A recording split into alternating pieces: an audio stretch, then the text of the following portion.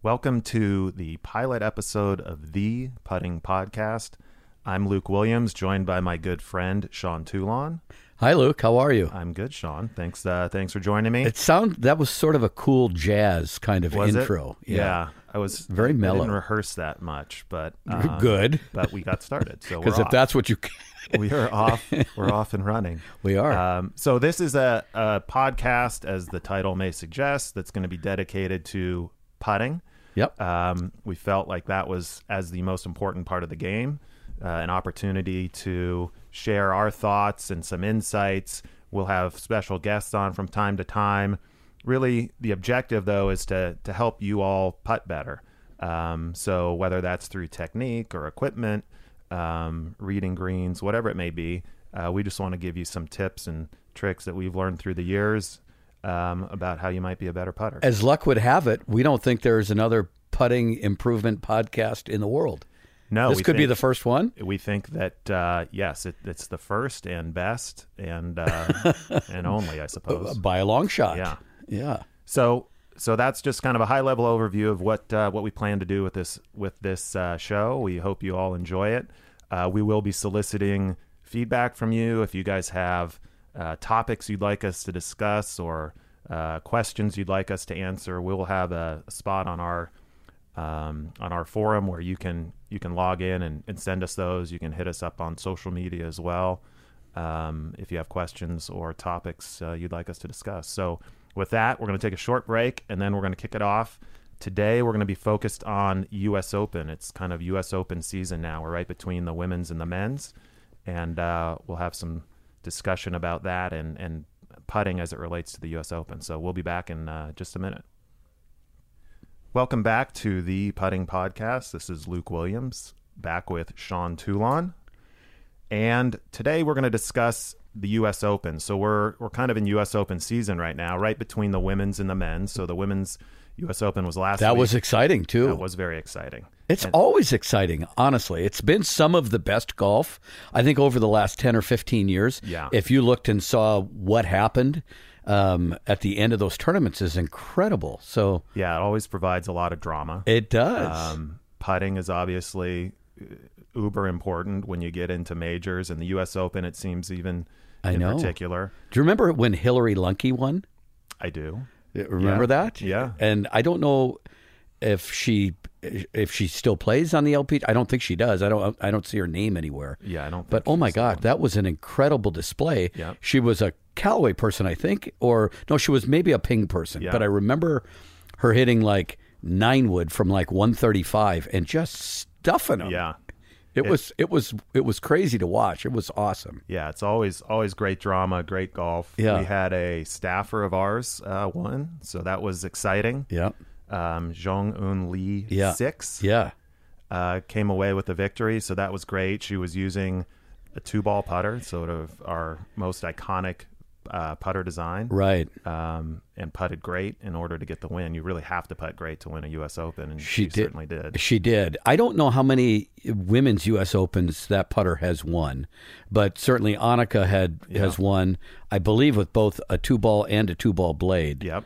But that putter has been, to me, it's the most iconic putter design probably of all time. And I know lots of people would say, Sure. oh, no, it's got to be a Ping Anser or a Calamity Jane or an 8802. But I think more modern day, that putter's probably close to 20 years old. Yeah. That's got to be the most iconic one. It's definitely the best-selling putter now of all time. Well, yeah, and certainly in the mallet category. And it really opened up a whole new category of putters. You weren't here when we introduced that putter, so you may have a little different perspective on that as sort of an outsider from Odyssey or Callaway, but at the time that was a really crazy progressive looking putter when putters were pretty conventional, and you've seen since then it's sort of opened the floodgates, and people have been a lot more accepting of new shapes and new technologies and new alignment features, so it's really ushered in some ways a new era of putter design, I think. It has. I tell you, this is really,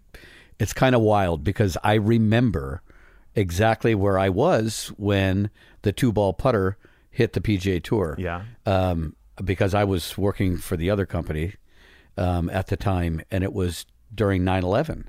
So it was 2001 when the disaster happened, and I was out with the tour team. We were in St. Louis, and we couldn't get home. Remember, all the flights were grounded, and you had marshals riding on flights, and so I rented a car, drove from St. Louis up to Pittsburgh, and we stayed there for a few days, and then the next tour event was at Laurel Valley, and that was the week that the 2-ball came out. Really? It was, oh my God, what is that thing? And then when I got home later, Golf Channel's on, and they're all over the European tour, and they're all over the women's game, and it was like, oh my God, that thing. It was strange looking, but it was one of those things that was very difficult to take your eye off it. And then, to your point, it was just a very unique way to look at alignment. And as we know, golfers really struggle with alignment. So golfers are bad putters for a bunch of reasons. Probably number one is they can't aim where they need the ball to go to start. And that's pretty difficult. This design has helped a lot of golfers over the years. Yeah, and it was one that, I mean, when we came out with it, we brought it to tour. We certainly weren't expecting the kind of success that we've had with it. At the time, we were hoping if we could get one or two players to use it. And at the time, Jesper Parnevik was on our staff. And I remember just personally thinking, well, he's not putting great right now, and he's a little bit of a goofy guy. He may just put one in play, and if he does, who knows? Maybe, you almost have to think, win. Is that good for it, right? Because he is sort of a goofy guy with the way he wears the hat, and he hasn't exactly grown up putting with bullseyes either. Yeah, he was a nonconformist and certainly non-traditional. So we love the guy. Very non-traditional. Yeah, he was great, phenomenal ball striker. So. Anyway, we started to get some in play on tour. Annika obviously put it in play, and it sort of blossomed from there. So that's been obviously an iconic product for us. That's got to be on the Mount Rushmore of putters, maybe of golf clubs of all time. Yeah. Anyways, to see Lee Six with that win, her first win being a U.S. Open, is pretty amazing. And I thought she held up great all the way through the finish. And I know she bogeyed a couple of holes coming in, but that last hole is 440 some odd yards, and those greens were getting pretty baked out. So nobody was really making a lot of putts coming down the stretch. A lot of nerves, super fast, very firm, crusty.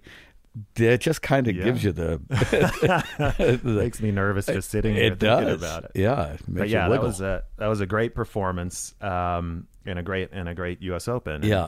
And now next week we've got the men's version of the U.S. Open heading back to Pebble Beach, which I know is your favorite golf course. It is. And that provides a sort of a different test for the U.S. Open. It's certainly a traditional classic venue for the U.S. Open. But it's got, if not the smallest greens, some of the smallest greens in major championship golf. So that changes the dynamic a little bit. You're not going to see guys with 50, 60-foot putts. If you can hit that green, you're going to have a relatively reasonably length putt just because the greens are so small. Right. But the greens are POA, so they're a little different. They can get a little bumpy later in the afternoon as they grow. What are some of your thoughts on Pebble and what it takes to play well there? Well, number one, when you go there to play, it's just such a magical place to begin with. Yeah. I remember the first time I played it was a long time ago now, maybe 30 years ago. And I remember being in the car, growing up in the Midwest, you'd see Pebble Beach, with Ken Venturi and all the stuff in February usually, or late January or sometime in February, and you just see the sparkling water and the cliffs, and I got into the whole vibe and the clam bake, and it was just awesome. It is as good. So I remember going there thinking, oh my gosh, I just hope this is what I've built it up in my mind to be. Yeah. And after playing 18 holes there, I got off the golf course thinking like it exceeded my wildest expectations by fivefold. And it was just incredible. You can't imagine anything like it. You can't. But what I was really struck by is, to your point, is the green complexes were so small. And then to go back there years later during a U.S. Open when I was there when Tiger had that runaway victory in 2000. And when you saw the preparation, before all of the spectators were there, and you saw the length of the grass just off the greens, because there basically is no fringe. Right. You go from these incredibly fast, baked out, kind of brownish looking things to this grass that seemed to be, it looked like it was a foot tall right off the green. Yeah. And the greens are so hard. Yeah. You're going like, oh my God, Right. I don't know how you could even play golf here. So the greens just become even smaller yet. Right, effectively, yeah. And then, to putt on them is one thing, but to pitch to them is incredible. Yeah. So I'm in awe of the whole place. And to me, it's, as a golfer, it's the greatest place on earth. Yeah, it's as good as it gets for sure. So speaking of fast and firm greens, we saw that at the Women's U.S. Open. We'll certainly see it next week at Pebble. Yeah. What are some things, for our listeners that you think are keys to putting well on fast greens, right? And things to consider relative to sort of typical speeds that they may see at their home course. Yeah. So, when you think about golf over the past, let's go back 25 years. I remember as a young golfer going to a golf course playing a high school match, could have been more than 25 years ago, that if somebody said in the car ride there, I think these greens are going to be at 10. It was like, oh my God, are you kidding me? Yeah. I started to hyperventilate 10 Right. Yeah, and I happened to be a good putter, right? Yeah. But 10 is just, you can't keep it on the green at 10. Right. Now these green speeds are, tour players don't really get, their attention isn't really peaked until they hear it's 15. Yeah. So what's happened, because green speeds have gotten so fast, and I think this would be interesting for the average amateur golfer, is because I think it's counterintuitive. As green speeds have gotten so much faster, putter weights have actually gotten, head weights have gotten heavier. Right. And it's because golfers don't want to take real big strokes. They just want to be able to, to try to keep everything in rhythm, timing wise in their stroke. So the strokes have gotten smaller and smaller. So a little bit more head weight allows these grips or these putter heads to really deliver the impact ratio or the speed to the golf ball that's commensurate with these faster speeds. That, I think, you'll really see in a U.S. Open that these putter head weights have gotten heavier. Yeah, and that's something that, when I got into the golf business about 23 years ago, right, that was sort of, conventional wisdom was sort of the opposite, right? It was, the faster the green, the lighter you want your putter. Right. You don't want putts getting away from you. But I think, to your point, if you can make a shorter stroke to hit it the same distance, right, especially when the greens get fast and your stroke may get a little twitchy under the gun, that's going to help you. It's going to help you control that and make a more consistent stroke. So I think what golfers should really look at, I think this would be a good thing for people to remember. And I think if you think about the fourth hole at Pebble Beach, which is that short par 4, drivable par 4. Well, for Dustin Johnson, remember he had a 2-iron on, but it's a pretty short hole, so you're going to have a short shot into it. But that green is really pitched from front to back, ocean to the right.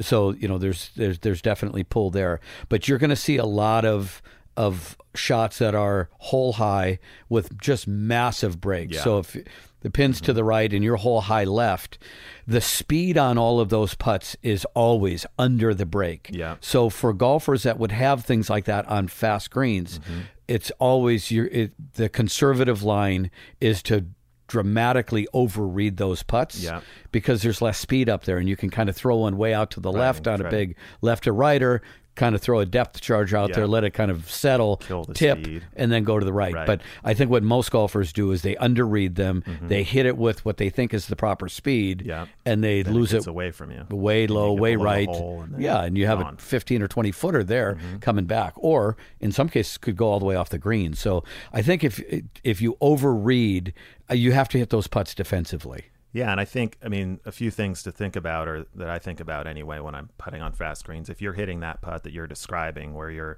you're left of the hole with a big left to right breaker, you got to think about where that putt is going to go into the hole, right? So that putt's probably coming in around 9 o'clock is where you want it to come in. Right. Right. If you I might go all the way to 12. Maybe, yeah. Right. But you've got some room between 9 and 12 where you can make it, right? If you're trying to make that putt at 6 o'clock, you've got no margin for error. Right. Because if you get below 6, it's got no chance. It's low and it's gone. Yeah. So if you can think about dying that a braver putt, golfer than I. Yeah.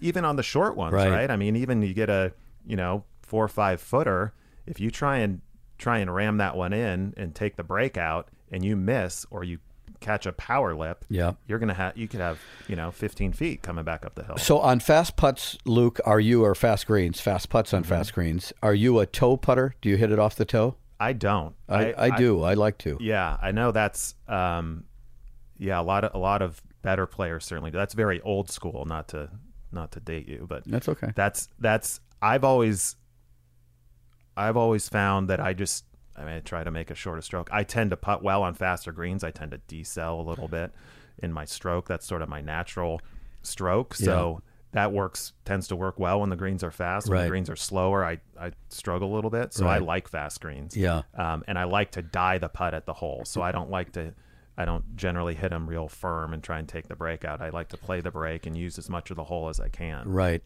Another way to do that, though, is to hit it off the toe, right? So definitely the ball speed is going to come down, and you can, on a fast green, you can putt with a little bit more aggressive stroke that way. Yep. That's something I think good to try.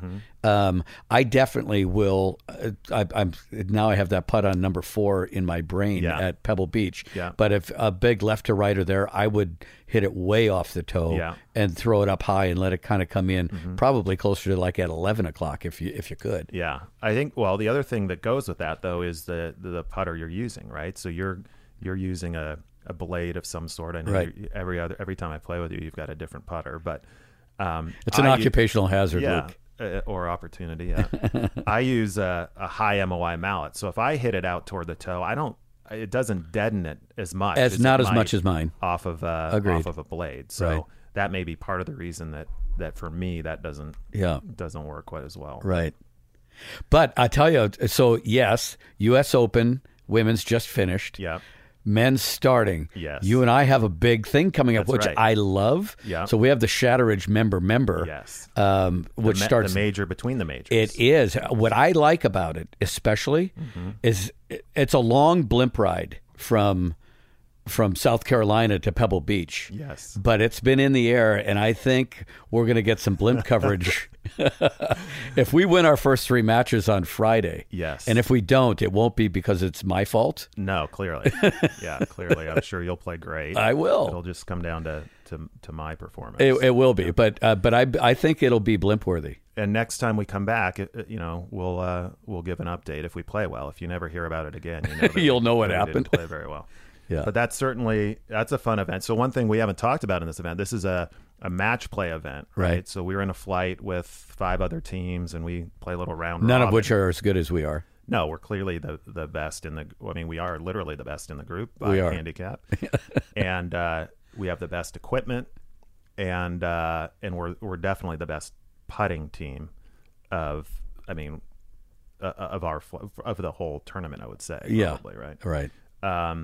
One thing we haven't talked about is sort of philosophy in that environment of match play on giving putts, right? So what is sort of your conventional thought on when you give a putt, when you make them putt it? Do you make them putt the short ones early, or give them the short ones early, make them putt them later? We've only got 9 holes to get in their head. Right.